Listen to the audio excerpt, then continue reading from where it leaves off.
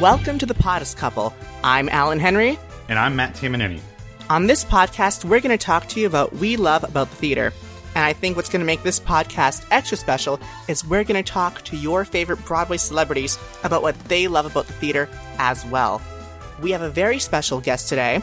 She's royalty, in fact. But before we get to that, we are going to talk about some things we're excited for that are coming up. And I think the first one we're going to talk about is Rent Live, which officially has an air date on Fox, which is going to be Sunday, January 27th, 2019. As soon as we broke the news earlier today, we saw a lot of interesting comments on social media, right, Matt? Yeah.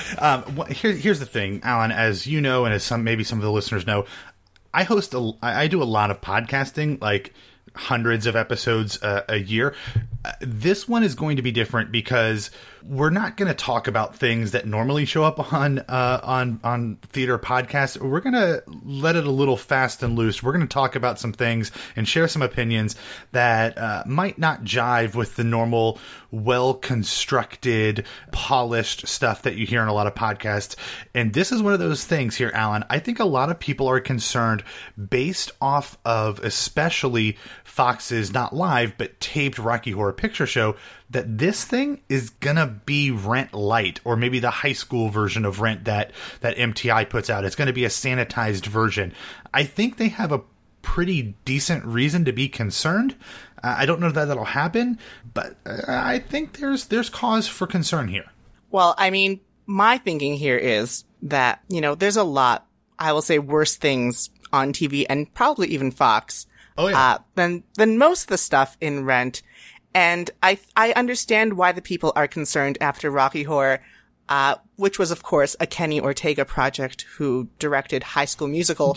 Yes, but also Dirty Dancing. He also did Dirty Dancing. So don't say, like, Kenny Ortega like he's awful. Those are significantly far apart in terms of, like, his recent TV stuff. Okay, fair. High School Musical is, like, I think the best point of reference for people when you mentioned Kenny Ortega, like, he was working on the Michael Jackson It tour as well, which of course never came to fruition.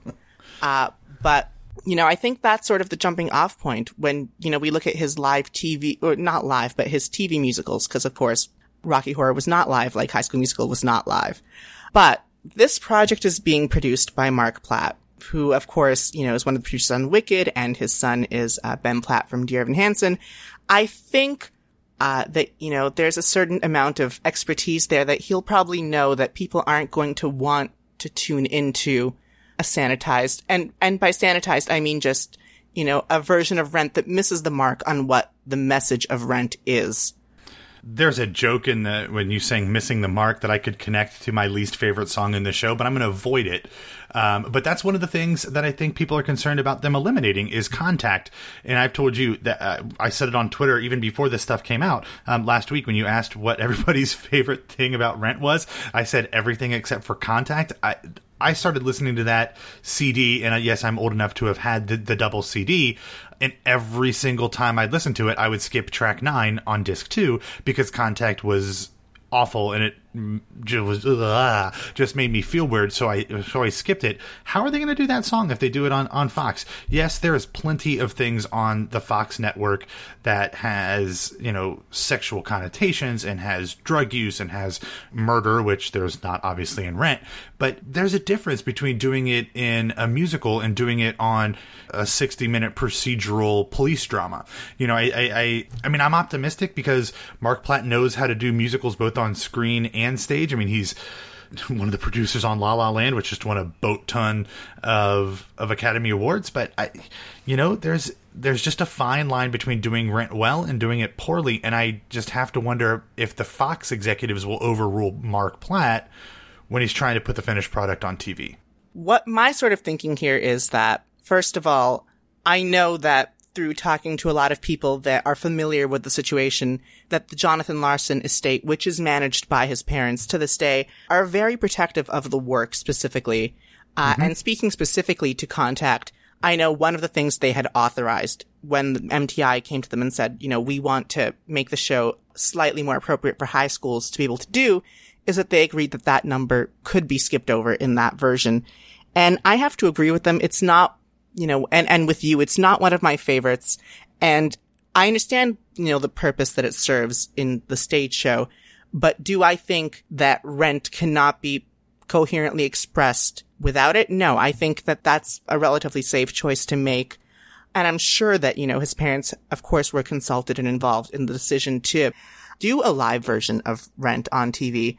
I think a lot of sort of the Rent fear is maybe, a little bit in respect to the movie, which of course, wasn't necessarily very sanitized, but a lot of people felt was not. I mean, here's my thing. I love Rent, and I'm happy anytime that, a musical about 90s and the AIDS crisis is, being done anywhere, because I think these are important conversations we need to have.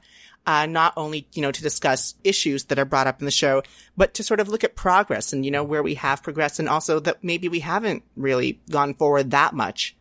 Alan, what would have helped express those things that you just talked about, talking about this AIDS crisis that happened in the 90s and advancing that and bringing it to light? You know what would have made that stuff even better? What? If the movie of Rent didn't suck. If the movie itself was good, then I think those conversations would have been had even more than they already were. Rent, if you listen to one of my 97 other podcasts, Some Like It Pop, you will know that Rent is my favorite musical. And that movie was, in my opinion, sacrilege compared to the show itself. And look, I love the OBC. Love the OBC. I could listen to Jesse L. Martin sing the reprise of I'll Cover You in a loop for the rest of my life. But look, they were all pushing 40 when that movie came out, at least mid-30s. It was a poor decision. And that also goes back to the Larson estate, which doesn't exactly engender confidence in their decision-making for future productions. Okay, well, I mean, some of us were not able to see the original Broadway cast on Broadway because we were either fetuses or just being born. Don't gotta rub it in, man. Don't gotta rub it in. And so I, for one, even though I agree it is not artistically the best movie ever made, I'm extremely grateful that that movie exists.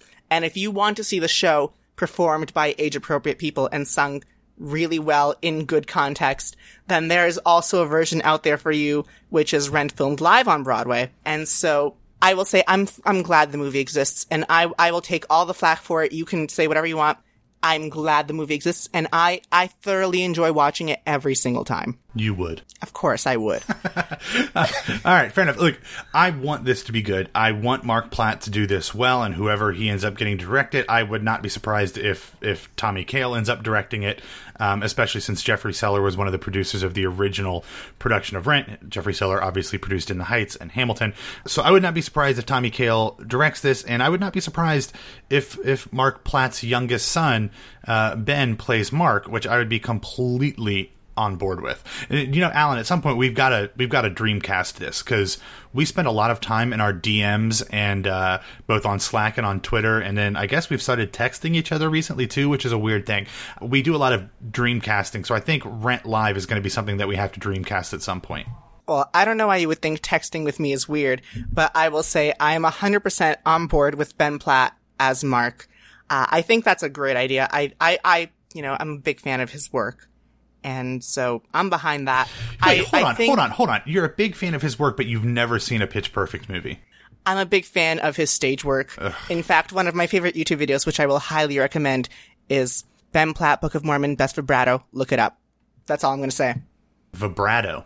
Is that how you guys say it in Canada? Vibrato. How do you say it? Vibrato, but it sounded like you said vibrato. Oh, well, maybe I was just so passionate. I was just so passionate. All right.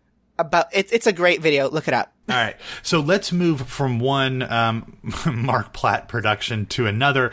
Alan, recently you had the opportunity to speak with the legendary Stephen Schwartz about many, many things. First two, I think, was specifically supposed to be about Prince of Egypt, which is having its world premiere out in California later this year, before it goes to like Holland or somewhere weird. But then you also asked him some questions about the Wicked movie, which theoretically is coming out in 2019. That's right. Well, Steven wouldn't give me any updates in terms of a filming timeline or the release date, but it has been formally announced that the movie was set to be released in 2019. What he did have to say was that a script draft had been written by book writer Winnie Halsman, who of course wrote the book for the stage version, and that he had contributed some thoughts to it, and that there had been notes done on it, and that Mark Platt had of course signed off on it, and that the next step was meetings between them, Mark Platt, and the director to work on a shooting script. So that's sort of their next stage in production, and that's all he'd give away. But that brings us sort of back to what our teaser episode was about, which is who do we want to see in a Wicked movie? All right, I think we need to do a whole episode. We've got a great interview coming up with Lesli Margarita, so I don't want to spend a lot of time on this. I just want to say, let's rehash where we were on Elphaba during our teaser episode. You decided to go with the recently married but completely inappropriate Idina Menzel for Elphaba. I went someone who is far more appropriate, even though you might not think of her as the type for Elphaba. She's got the talent and she's age appropriate. I went Dove Cameron, but since then, I've thought of another option that I actually really, really like, and I think it kind of split both worlds, because you kind of thought Dove would be a good Glenda, even though I think she's got a great belt and I have no idea if she can sing soprano. But what about Zendaya as Elphaba? You know what? I'm not hugely familiar with her work. And what do you do other than tweet? Like, do you watch movies or TV shows or anything? I mean, honestly, I don't watch that much television. Wait, hold on. I remember you tweeting like a year ago about how excited you were to see the Billy Elliot boy shirtless in the Spider-Man movie. Did you never see the Spider-Man movie? I have not seen it yet. You've been tweeting about it for like a year. She's in the Spider-Man movie, and she is phenomenal in that movie. She is one of the best parts in the Spider-Man movie. And here's the deal with the Spider-Man movie. I just want to address the situation because I'm being accused of certain things and misrepresenting things, and I just want to say that I saw the GIF and GIF. It's a hard G. It stands for graphic. I saw the GIF. I will reiterate. Jesus. I saw the GIF, and I have not seen the movie because I was moving countries, and that became a little bit hectic when the movie was sort of in theaters at the time, and so I didn't get to the movie, but I saw the GIF, and I figured that that's probably all they're going to show, and so I will get to the movie because I really do like the Spider-Man movies, especially not the most recent ones, but the ones before that, like the early 2000s. Do you know them? Tobey Maguire Spider-Man. Who are you talking to? Do I know the Spider-Man movies? I mean, it's more, I don't really know, but I was a big fan of maybe not the sequel, but the original Tobey Maguire Spider-Man movies. And so I will get to the new Billy Elliot Spider-Man because, that's not something I ever thought I'd get to say, Billy Elliot Spider-Man. Yeah. All right. Fair enough. But Zendaya was very good in it. I'm not terribly familiar with her. I know she can sing. I don't know if she can sing Elphaba. Honestly, my new thoughts on this, and I know this will never happen, but I've just been listening to Jessica Vosk's last Elphaba show. Those are the audios are all over Twitter. I'm not sharing them and I'm not posting them, but if you want to go find them, they're not that hard to find. In fact, you can go check our friend of show, Robbie Roselle's Twitter. Yeah. He's got them all. Oh my God. And we've been texting back and forth about it, and the riffs she threw in on her last show. And honestly, I have to tell you guys, I'm like a real Idina Menzel fan. If I had to have other Elphabas, mine would be Stephanie J. Block, Shoshana Bean, and Jackie Burns. Those are my girls. Yes, but if I had to, if I only ever had to hear one Elphaba, just hear one Elphaba for the rest of my life, because I've not seen Jessica on stage. But if I just had to hear one sing for me, and throw in little bits of Celine here and there, it would be Jessica. And I think she would be phenomenal in the Wicked movie if that would ever be a thing. So I'm throwing that out there. I love Jessica. Yeah, I love Jessica. I've seen her in the Wicked tour. She's amazing. And hopefully one of our upcoming guests as well. But, I mean, I think she would even tell you that the chances of her getting that part are slim to none, and Slim just left town. But I would be all for it. Don't think that's going to happen, but I think they're going to go with somebody with a little bit more name recognition than Jessica Vosk, even though whoever that person is with name recognition probably won't have even a quarter of the talent that she has. I mean, does Wicked need a star to be a big box office hit? Yes. Well, I mean, neither Idina Menzel nor Kristen Chenoweth were, big Broadway names. And I think that's sort of why the show continues to run with such success, is that the show is the star. And I think a lot of producers have tried to replicate that over the years. Mm-hmm. And, it's very hard to establish a show as a star. Yes, but there's a difference between doing that with a Broadway show and doing it with a big budget, multi-million-dollar movie. Now, obviously, the Broadway show is also obviously multi-million as well, but like to a tenth of, or even a 5% of what the movie will cost. They're not going to do this without at least B-level stars, if not A-level stars, doing it. Well, I'm just going to sit here and, keep my fingers crossed for my Broadway divas, and we'll see what happens. And, we'll have to revisit this once we have, more information. Nobody in all of Oz, no wizard that there is or was, is ever gonna bring.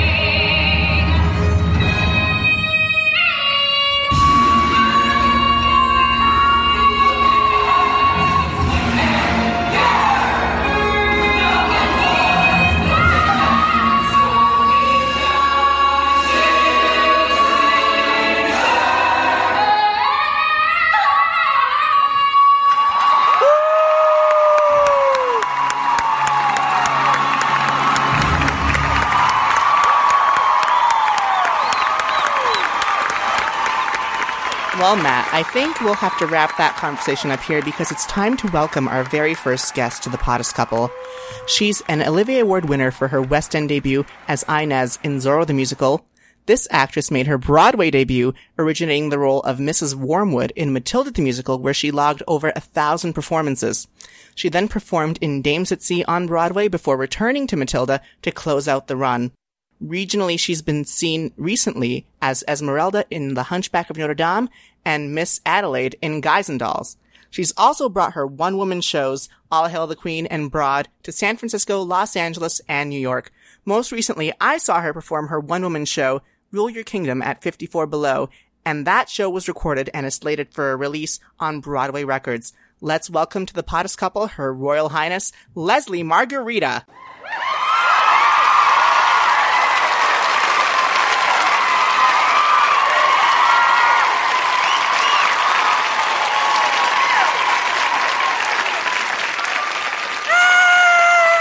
I'm cheering for myself. How dumb is that? Guys. Hooray! It's more a cheer for you. It's supposed to be for you. Like, hooray! New podcast! New podcast. Like we need another podcast. Jeez. It's so exciting. No, I love it. I love that you guys are doing this. And I can't believe I'm your first guest.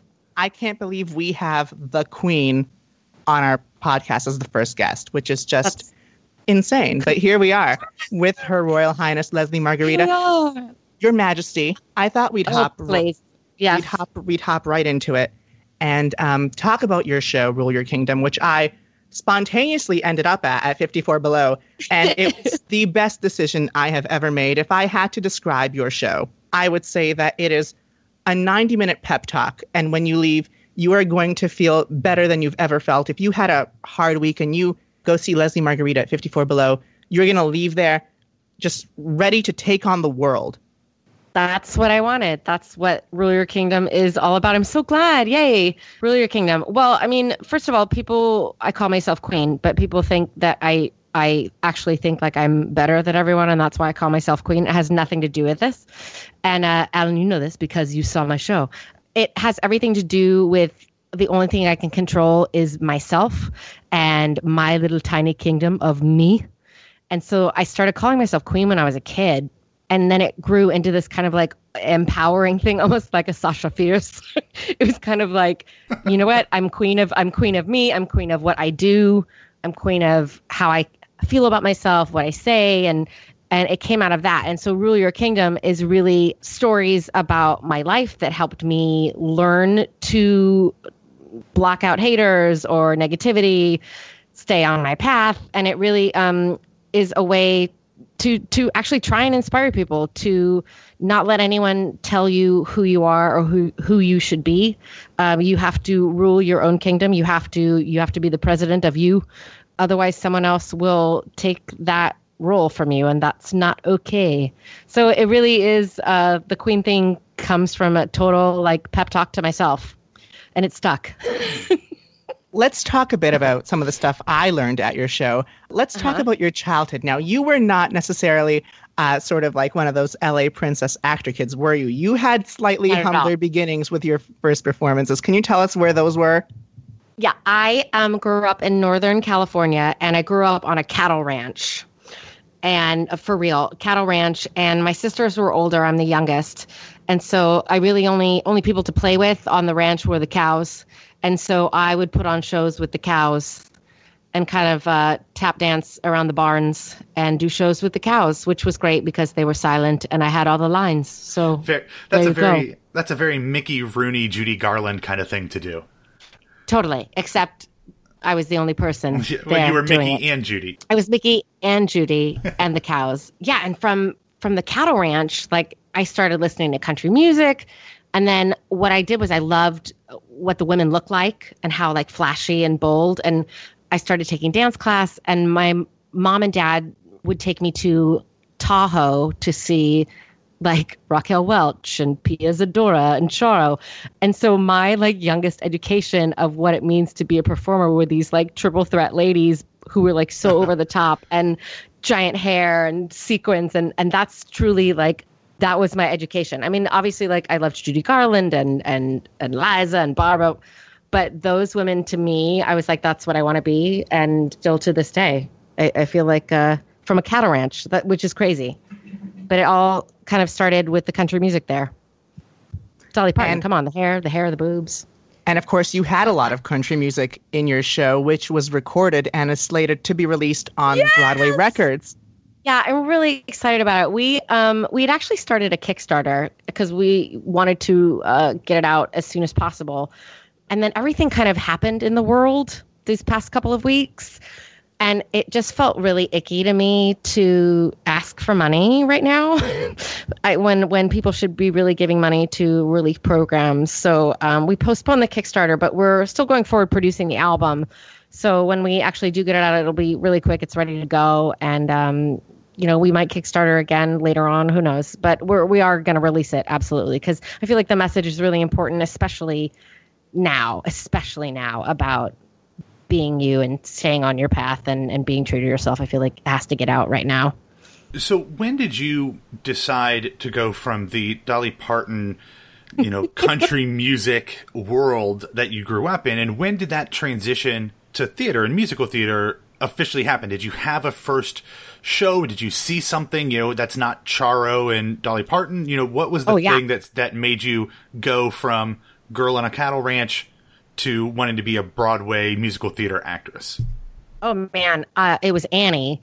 I saw the movie of Annie first, I think. And then when I was little, and then I heard the Broadway recording. And in San Francisco, they were having open auditions for a production that was going to be in the Bay Area. And I had never auditioned for anything before. And I told my dad, I was like, I want to go to this.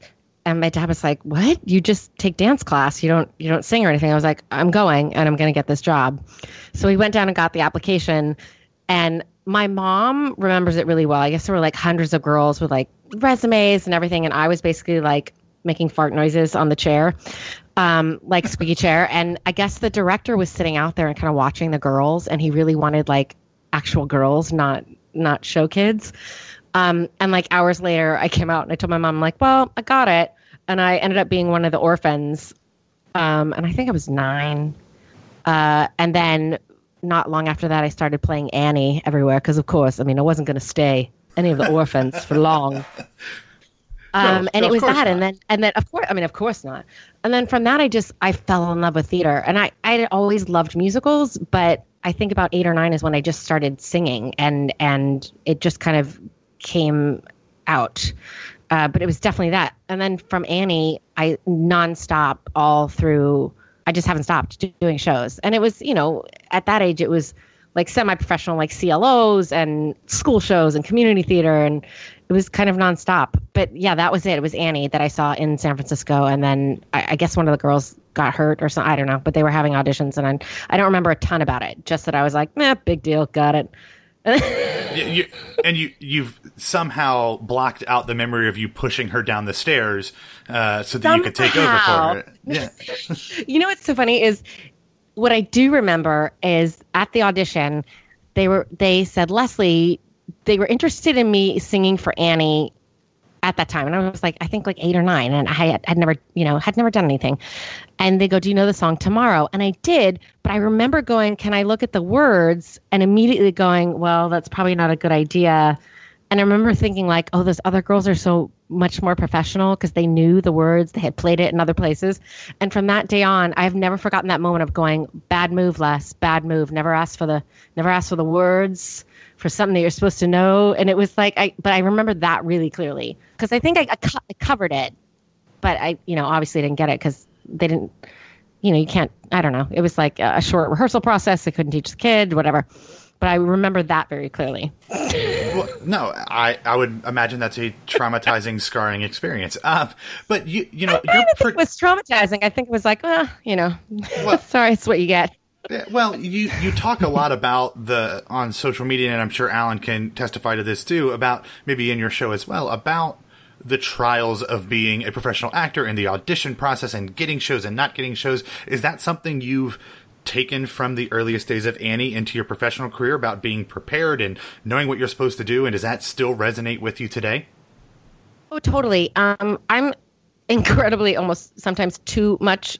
I'm very transparent on social media. I'm really honest with people that ask me about the business because I think it's truly important. I think that especially kids, they need to know that not everything is rosy and great, and not everybody gets on American Idol and becomes a star. And so it's important for them to know the ups and the downs because they're already going through it. And for me as a kid, I was lucky because I had an amazing family my parents wouldn't let me be a professional kid because they wanted me to have a regular like childhood, school life, high school life. And I still did all the shows and stuff, but it was important for them to give me a regular life.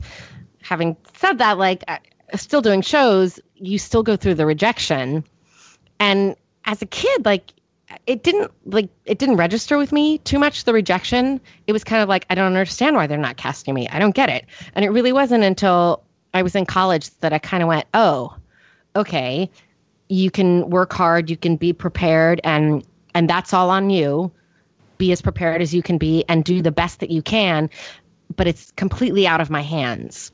And when I started auditioning in Los Angeles, I went to UCLA, and when I started auditioning in Los Angeles, it was immediately brought to my attention that it's not about what you do. It's sometimes it's completely out of your hands. You don't know, producer knows somebody, or you're the wrong hair type. Like it has nothing to do with your talent. Honestly, I mean it does, but ultimately it's a barrage of things that can get you a job. And it's amazing that anybody gets a job because there's so many people that have to agree on it, and so many things have to fall into place. So I'm really open about that because I feel like there's just as much of a journey and a learning experience from not getting the show as there would be if you did get the show. I found that, any major lessons I've learned has come from disappointments. And on my website, I have this thing called Here Is What I Know. And I wrote a bunch of stuff that I would have wanted to know as a young professional, or even now as an adult, like things that I have to remind myself. And it's all of that. It's that you can go online, you can see on Broadway World, and you see these amazing announcements of people getting jobs, and what that can do to your psyche. If you haven't booked a job in a while, you will sit on your couch and you will cry and you will eat cookies, but you have to know that every single person, even the ones that you think are so successful and famous or whatever, everybody goes through that. And I feel like if you learn that young, if you expect that there will be extreme highs, but also be prepared, there's lows too. But even the lows are great because you're doing what you want to do. Absolutely. And you have to remember that. You also talked in your show a bit about this. I just want to touch on this, that, you had reservations even going into Matilda, that you were out living in Los Angeles, and you, by this point, are an Olivier Award winner. And yet you had reservations going into Matilda. At what point do you think, or has this even happened, that you sort of realize that you have reached a certain level of professional success? Because a lot of people look up to you, and I think you talk about this a lot on social media, that maybe people have sort of mixed feelings or don't quite know what really goes into being a professional performer. Yeah, I mean, I trained really hard and have always worked really hard on my auditions and things. And I lived in Los Angeles because my family is in California, and I loved LA. And always said, you know what, if maybe I'll go to New York and do a Broadway show eventually. But I'd fly out here and I'd get really, really close to shows, and I just never got hired. And I didn't understand why, and I'd get so close. So anyway, so I end up going to London because I had workshopped Zorro in Los Angeles. And they took me to London, and even when I got back from London, I still would audition for Broadway shows and wouldn't get hired. And I had to really take a look at, well, is it where I'm living? Is it something I'm doing? Is it something I can improve on?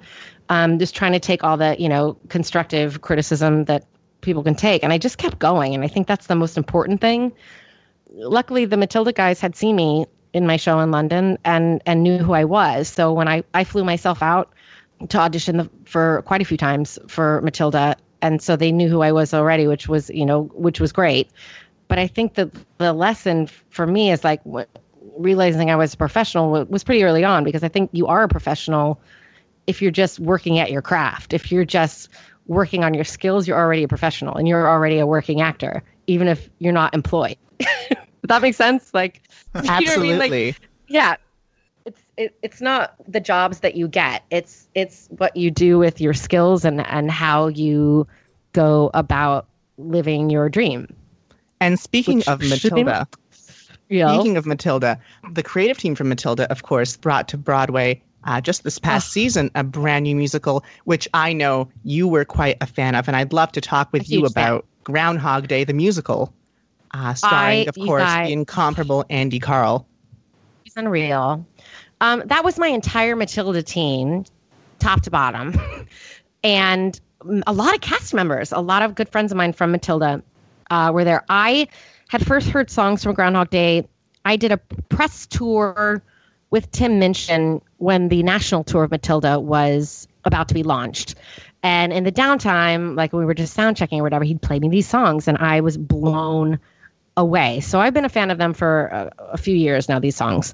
I went with him, actually, I think. Not the first preview, because they didn't have a first preview, but the second preview, and I lost my mind, because not only is Tim and this team just genius, the staging, Matthew's staging, and the Paul Keeves illusions, and just literally top to bottom, this show was unbelievable. And I remember thinking, though, I'm like, God, Tim's stuff is really wordy, and I don't know if people will get it. And but then I saw it, and I went, no, this is amazing. This is genius. And they just struggled. to get an audience. And I'm not sure why. First time I saw it, I was like, oh no, this is going to be the hugest thing. And I think that's one of the hardest working ensembles I have ever seen in my life. And Andy Karl, what he did on that stage, I was so in awe. I saw him after, I don't know, one of the shows or something, and I literally couldn't speak because I didn't know what to say. That would I didn't want to belittle what he had just done on stage, because I there's no words that are great enough to be Absolutely. Oh my God, what are you doing? I was there on the day they had announced their closing, and I saw the show that night.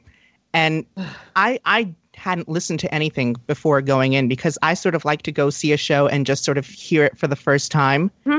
Yeah. And I think with Tim Minchin, that's sort of a great way to experience it, because his lyrics are so smart, and it's just amazing to hear. And I'm still blown away. I'm still, sometimes at 2 a.m. I'll wake up and I'll be like, how did he get the ladder back in that bed? And I'm still, if anyone out there knows, please tweet me, because I'm dying to know how that illusion was done.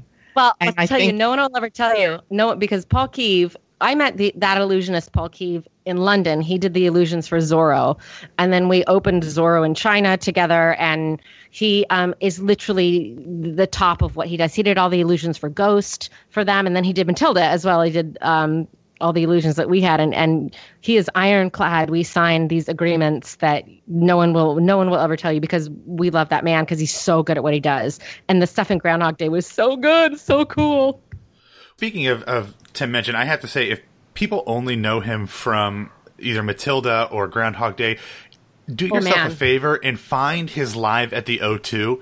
This man is not only brilliant and hysterical. That show he did at the O2, I can't tell you how many times I've watched it. I saw it on like Showtime for the first time like 5-6 years ago, and I knew who he was at the time, but it is so smart, and he's such an interesting dude, and I hope that the relative poor reception that you mentioned that Groundhog Day got didn't dissuade him from, writing more musical theater, because he's got so many talents. He could go in any direction he wants, but I hope that he continues to write for the theater. I hope so too. I auditioned for Matilda all in New York, and Tim was doing a series called Californication in Los Angeles. With David Duchovny. Mm-hmm. And I lived in LA, and they said they were actually seeing, I think, some kind of celeb people for Trunchbull, because it wasn't 100% if Birdie could get over here, if they could bring him. And they said, would you mind meeting Tim Minchin out here in LA? Would you come in for us in LA? And I was like, oh my God. And I was a fan of Tim's already. And I said, yeah, of course. Well, so I walked in and I just immediately zeroed in on that like giant red hair. And I was so thrilled to meet him. But it turns out that his filming was like crazy. He only had time to see one audition out of the entire day, and it was mine. He had run in, I auditioned, and then he left. And I was like, what? And I, clearly that worked in my favor. But I think he's so genius, and I was such a fan of his before, and it took a long time for me to kind of not be weird around him and then transition to like, now he's a friend, but I still have that like, we will hang out, and I'll still be like, oh my God, it's Tim Minchin. It's Tim Minchin. It's just, I don't think you ever lose that. But he's like the best guy, and he's so smart. And I think that was, I can't imagine how devastating the whole Groundhog Day thing was, because it deserved such a longer life, as did Matilda, I think. But what do I know? I'll admit, I was a little late to the Tim Minchin party. He wasn't really on my radar until I saw Matilda in London in 2012. And I remember going back to the hotel after, and I hadn't really experienced any of his stuff. And I just went on YouTube, and I remember the first hit that came up was his 3-minute song video on YouTube, which if you haven't seen, just pause this and go watch it. Because I think I watched it like 30 times in a row. Is it the Dark Side, like the rock video, or which one was it? No, it's this one where he just does this 3-minute song. I think it's on a talk show, but I think he's done it a few times, where he just plays a song called the 3-minute song, and it's just that he's going to play a song for 3 minutes, and there's a timer going up above him, and he just stops right on the dot with the button, and it's just the most hysterical thing I've ever seen. And I ended up in this YouTube wormhole. 6 hours later, it was time to leave the hotel and go on a tour. And, from then on, it's just been, I've been obsessed with him. And I was so glad when he was coming back to the stage. And I think, maybe part of Groundhog Day, maybe not sticking around as long, is Matilda maybe has a bit more of a fan base, I want to say, just based on the movie. And I think that's sort of, a shame, because Groundhog Day, the stage show, was so different from what you'd experience watching the movie. And I think that it deserved to be its own thing. Yeah. And I think it's hard, I think it's hard for any show in this day and age that's not Hamilton to kind of flourish. You know what I mean? Like it just is, it's difficult. It's so, I loved Bandstand as well. And I didn't know why that closed early. I mean, I loved Dames at Sea that we did. And we don't, some stuff just doesn't catch on with people. And you just never know. You never know. All right, real quick, you mentioned Dames at Sea, and Alan knows that I've never met this person, never talked to this person, but I have just the biggest crush on Eloise Kropp. She just seems like the sweetest, most goofy person in the world. I just like her Insta stories are always first on my Instagram for some reason, and I love her. I've never talked to her, but she's got a fan just because of how fun she seems. I will tell you. I will tell her. The thing that happens with like something like Dames at Sea is, I got like this incredible friend out of it, which is, I call her Wheezy. But like she is just joy. When I met her though, she's the most. First of all, I think the best female tapper I've seen in a very long time. And she's just the coolest, sweetest, isn't all about the business and just is so good at what she does and loves her friends and her family. And she's just one of those really, really cool girls. I love her. I love her. I love her. I love her. Yeah. That's a good crush. That's a good crush. As long as the queen approves, then I will continue crushing. The union has been blessed. The union has been blessed. No, okay, that sounds weird and that sounds creepy. Let's not go there yet. I've never met. I forbid you to cut that out. Leslie, speaking of past projects, let's talk about other stuff. Okay. Now, you recently got to play one of your dream roles, Miss Adelaide. What are some of your other dream roles? What do you love? Because I think one of the things we'd love to do on this podcast is talk about just the things that make people love theater. What is that next thing you want to do that you can't get out of your head? You know, it's really hard. Like, I started off and I always did comedy, but in Los Angeles, and my role in Zorro was pretty heavy, like dramatically. So I'm a little more drawn to those roles. I've luckily been able to do them. I love Aldonza in Man of La Mancha. I love it so much. Yes, I that love is what I was going to say. Both. Oh, yes. It's literally one of my favorites. And then I got to do Esmeralda last summer at Music Circus. But then I've gotten to play Audrey, and I love that so much. My dream role is Ava. Like, I really want to do it. I have to do it. Like, it's totally my dream role. But then I've gotten to do tons of my dream roles. I've been so lucky. And you know, these regional theaters are phenomenal. So I'm so happy that I get to go and do that. Hunter Foster, I'd never worked with him. So when I got the phone call saying he would really like for you to play Adelaide, I just screamed because I wanted to do it so badly, and to work with somebody like Hunter, who is obviously, like, he's an amazing performer, but he's such a phenomenal director. It was the most fun I'd had in a long time. And it was, you know, Adelaide is just like joy and fun. And so I love both. I love doing like the heavier stuff, which is tough, but I love the goofy stuff too. It's really fun. And, you know, on Broadway, I kind of played these two like over the top crazy ladies. And so I kind of like the smaller stuff. It's a lot easier. To do. It really is. No cooters. No. There's no cooter slams in Man of La Mancha. Not yet. Not yet, correct. Just wait for the right director, and who knows? Oh, Lord. Yeah, I've done that one quite a few times. I love that role. And yeah, I would love to do Aurora in Kiss of the Spider Woman. That was one of the first Broadway shows I ever saw. And so with Cheetah. And I was a kid, and from... Oh God, since I saw it, literally, and yesterday I watched it again. I watched the Tony Awards performance from that at least 3 or 4 times a month. If I'm like feeling a little like down or whatever, I watch her in that Tony Awards performance, and I'm immediately like, okay, keep going, because you gotta be Cheetah, because she's everything she does is perfect, and it's so good. And so if you know, I love watching that number. So I would love to do that role. But yeah, there's like, I mean, who knows? Maybe, I don't know what's being written, what'll, you know, I love doing workshops of stuff because that's cool. Yeah, I don't know. But definitely Evita. You mentioned Cheetah, and you said earlier about how people like look up to you and you know, you got starstruck when you met Andy Carl or Tim Minchin. Is Cheetah it for you? Like, if there's one person who is the icon for you in terms of theater, is it Cheetah or is it somebody else? There's a couple. It's definitely Cheetah. Yesterday, you guys, was the Broadway flea market, and I did the celebrity autograph table, and I was seated next to Bernadette freaking Peters.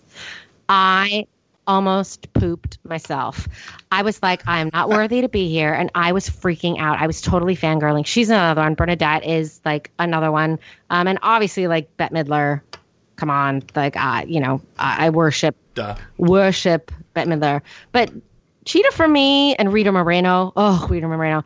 These were triple threats that I looked up to. Bebe Neuwirth. You know, these women that truly were triple threats, and not just kind of triple threats. Like, you know, Cheetah and Rita and Liza, you know, these like women like did it all. And so that's what I really wanted to do. And those roles are hard. They don't really write them that much anymore. Matilda was great because I had this phenomenal number out of nowhere that was like probably one of the hardest dance numbers I've ever done in my life and hardest vocal numbers. And our job was to make it look like it was no problem. It was a piece of cake, but that was the hardest number I think I've ever done. It was just a marathon of 4.5 minutes. But we'll see. I don't know what's next. We'll see. Oh. Who knows? Maybe Evita Live on NBC some Christmas not long from now. I'm just gonna say that just so it's out there. Sure. Guys can just like tweet NBC. Put it out in the universe. Tweet NBC.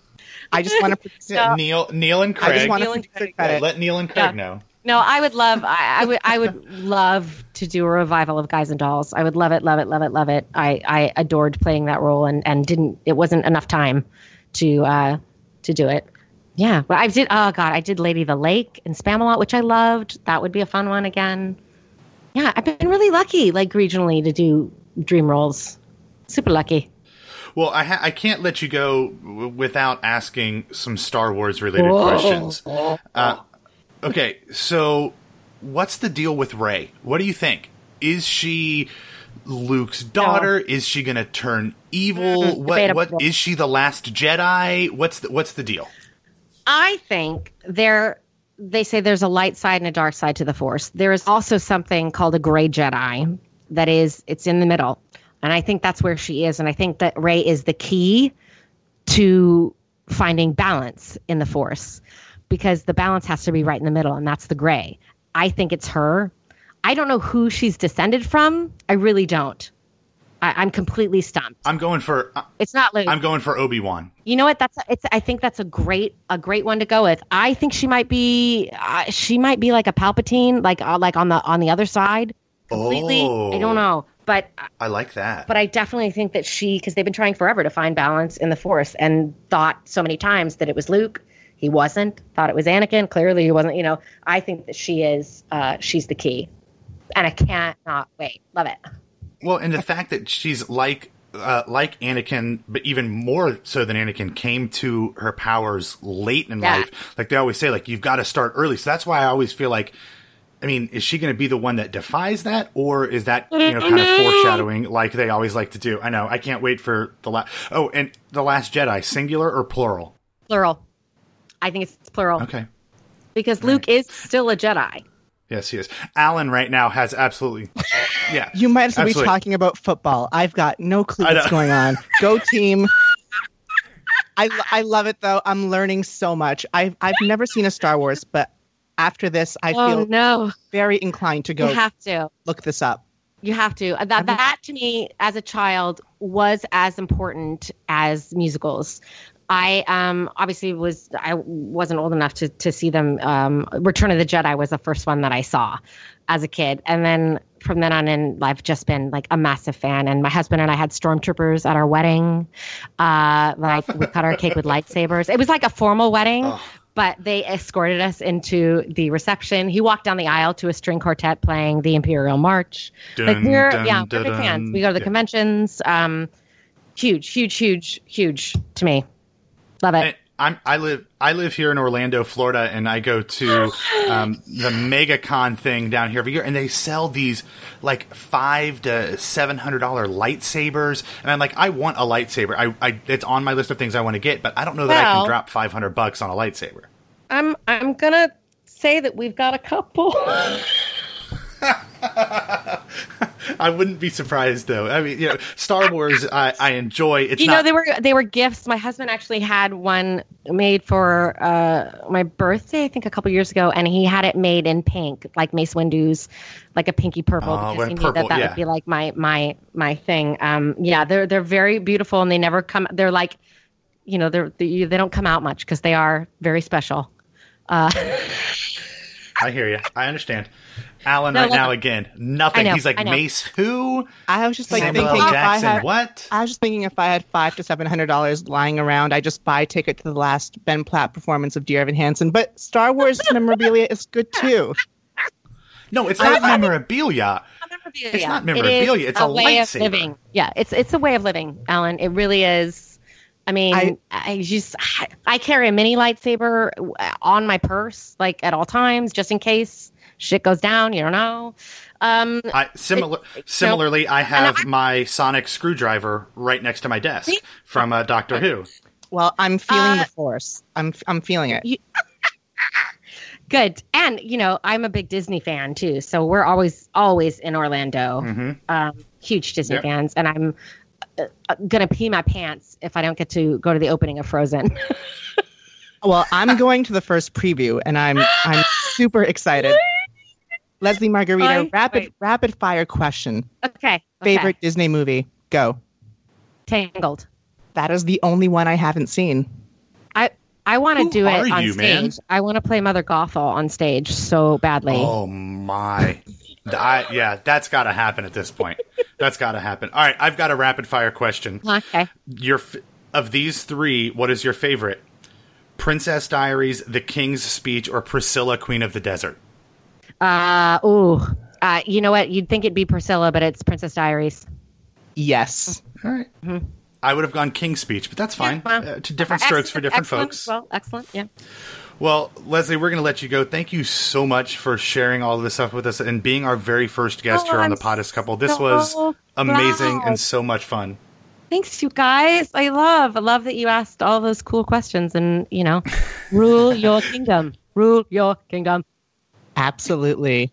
And Leslie, tell the folks at home, where can they find you on the interwebs? Oh, on the interwebs, my website is lesliemargarita.com. And then otherwise on Twitter and Instagram, I'm at Queen Leslie. No E, though. It's just Lesli. And I'm on Snapchat, but I can never remember my name because someone took my name. Like someone actually took Queen Leslie. Oh, no. Oh, my God. If you have cool. Queen Leslie on Snapchat, please get in touch with Her Royal Majesty and return what is rightfully hers. I've tried. And I'm not going to be on the I can't say that. I'm not going to be on the Broadway stage for a while, but I'll be on your small screen a lot and some other stuff. Yeah. Oh, that's not cool. Teases are not cool. But I'll be on your much. So I'll come back and tell you all about it. Absolutely. Well, Leslie was the first guest, and she'll have to be the first return guest when she returns to the Poddest Couple at a time to be determined. Sometime after I've watched Star Wars. Yeah, please, before I come back. Does he have to watch all 7, or can he skip the first 3 as far as you're concerned? Or the first trilogy? He can skip the prequels. You can skip the prequels. Just do the original trilogy. Okay. And then Force Awakens. Yeah. I think you're fine. That's the plan. That's what I'm going to do. I'm writing this down. You're going to love it. I'm telling you, you're going to love it. I'm like super nerdy, so I think I will. It's just, I think I started it with my dad once and then I couldn't get into it like right in that moment. And so I've sort of never gone back to it. But before Leslie Margarita comes back, I will have watched the original trilogy. What you know matters less than the volume with which what you don't know is expressed. Content has never been less important. So you have got to be loud. Girl, you gotta learn to stand up and stick out from the crowd. A little less flat, a lot more heel. A little less fact, a lot more